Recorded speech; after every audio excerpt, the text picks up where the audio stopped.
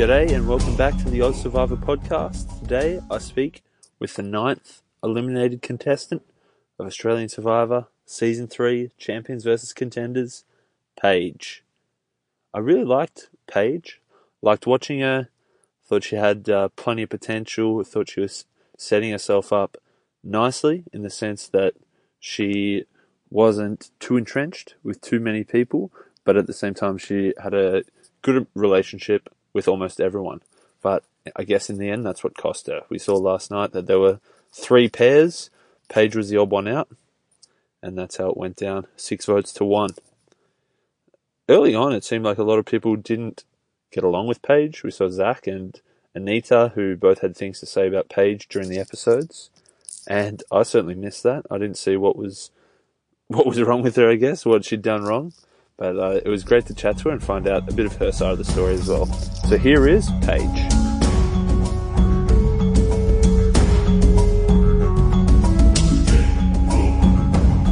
You seem definitely like you knew a fair bit about the game. What was sort of your knowledge and interest in Survivor before heading in?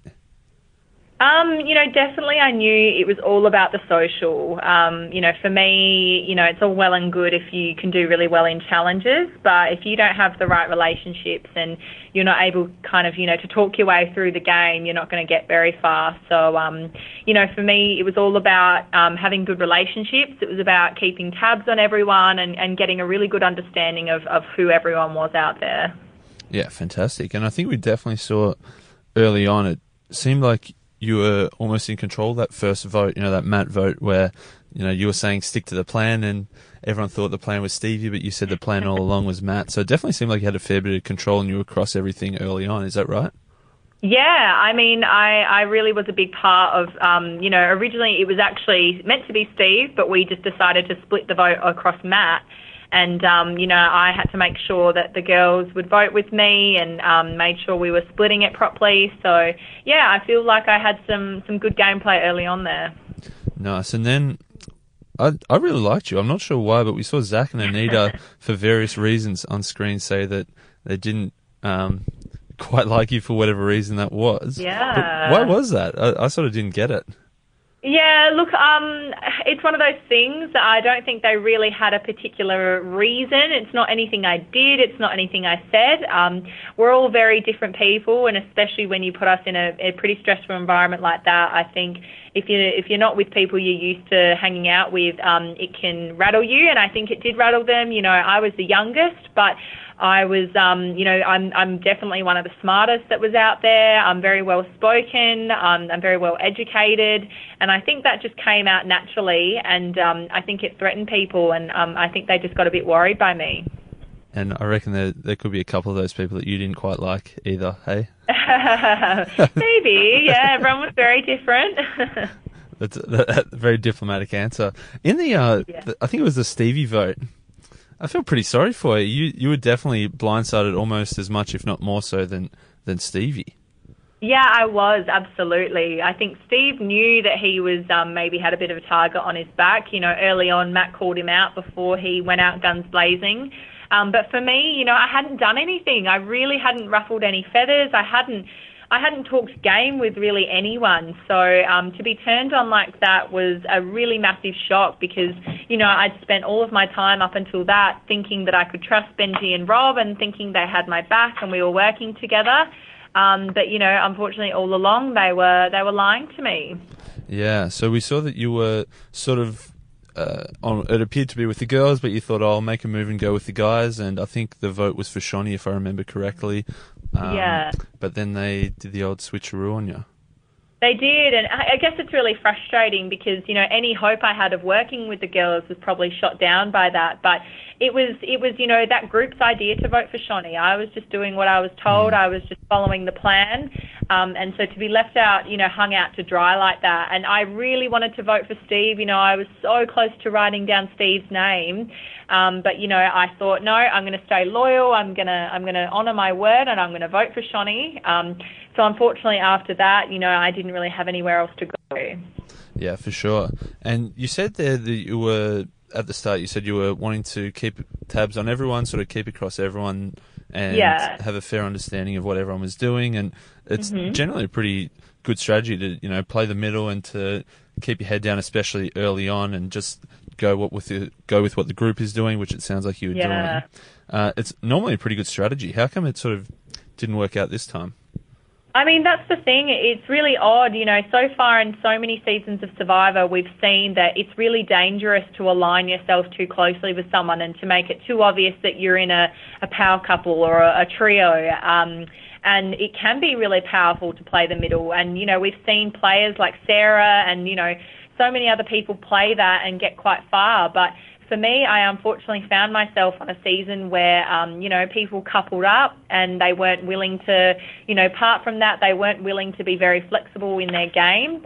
So unfortunately, I was just the odd man out. And as much as I thought that was possibly a good position to be in, unfortunately, everyone kind of just went with the easy vote and just took me out. Yeah, for sure. I like that you were starting to build a bridge to the champions as well, which I thought was really good gameplay. When was that sort of how were you feeling at the time? Was that when you'd just been blindsided, or was that just the plan all along to start to build that bridge? Yeah, look, in the early days, obviously, we have pretty minimal interaction with the champions, but I definitely knew that I wanted to sow some seeds. Come time for merge, you want to be able to, have something to go to or have someone to work with as opposed to just sticking to your original tribe. For me, we have little opportunities to talk to the champions sometimes at our challenges, and they asked us, what happened at the tribal council, and I was very honest. I not only wanted to be honest with them, but I wanted to tell them who was playing the game on my side, so that if it did get time to merge, they'd know who to look out for. So, I did that very purposefully. I didn't spill the beans accidentally. I really did want to sow some seeds on the champion side. For sure. How was that breakfast with Matt? It seemed like he got a bit of info out of you, but do you feel like you built a good relationship? Was that something you were thinking you might be able to tap into down the track?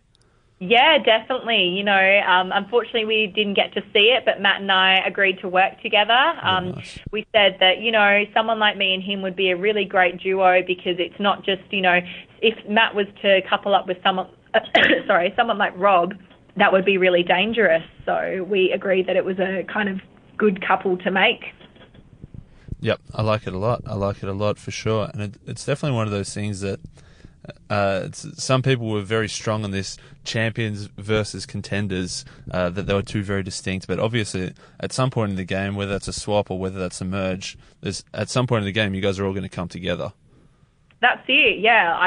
There is a time when we're all going to meet up, and it's not as simple as just sticking to your tribe, so I knew that I needed a relationship. Yeah, fantastic. I like it a lot. Now, I think being, I believe from Adelaide, it's a small city, it's a large country town almost, and you and Robbie... whatever, it's great. You and Robbie, about the same age. I suppose you guys probably knew of each other at least before the game, but did that sort of help you out in the early days or not so much? Yeah, in Adelaide we have this thing where it's 2 degrees of separation and everyone knows someone who knows, someone you know. Yeah. So I saw Rob day one and I knew who he was, and vice versa, which was quite funny. And yeah, we touched base on that quite early and we agreed not to really tell anyone. But obviously what I, didn't realise was just how close he was to Benji. So as much as we kind of bonded over our Adelaide roots and over our mutual friends, I think Rob was just out there to play a different game. He was out there to stick with the boys. I guess we'll see if that works for him. It might have helped to have someone like me on his side, but yeah, we'll have to see.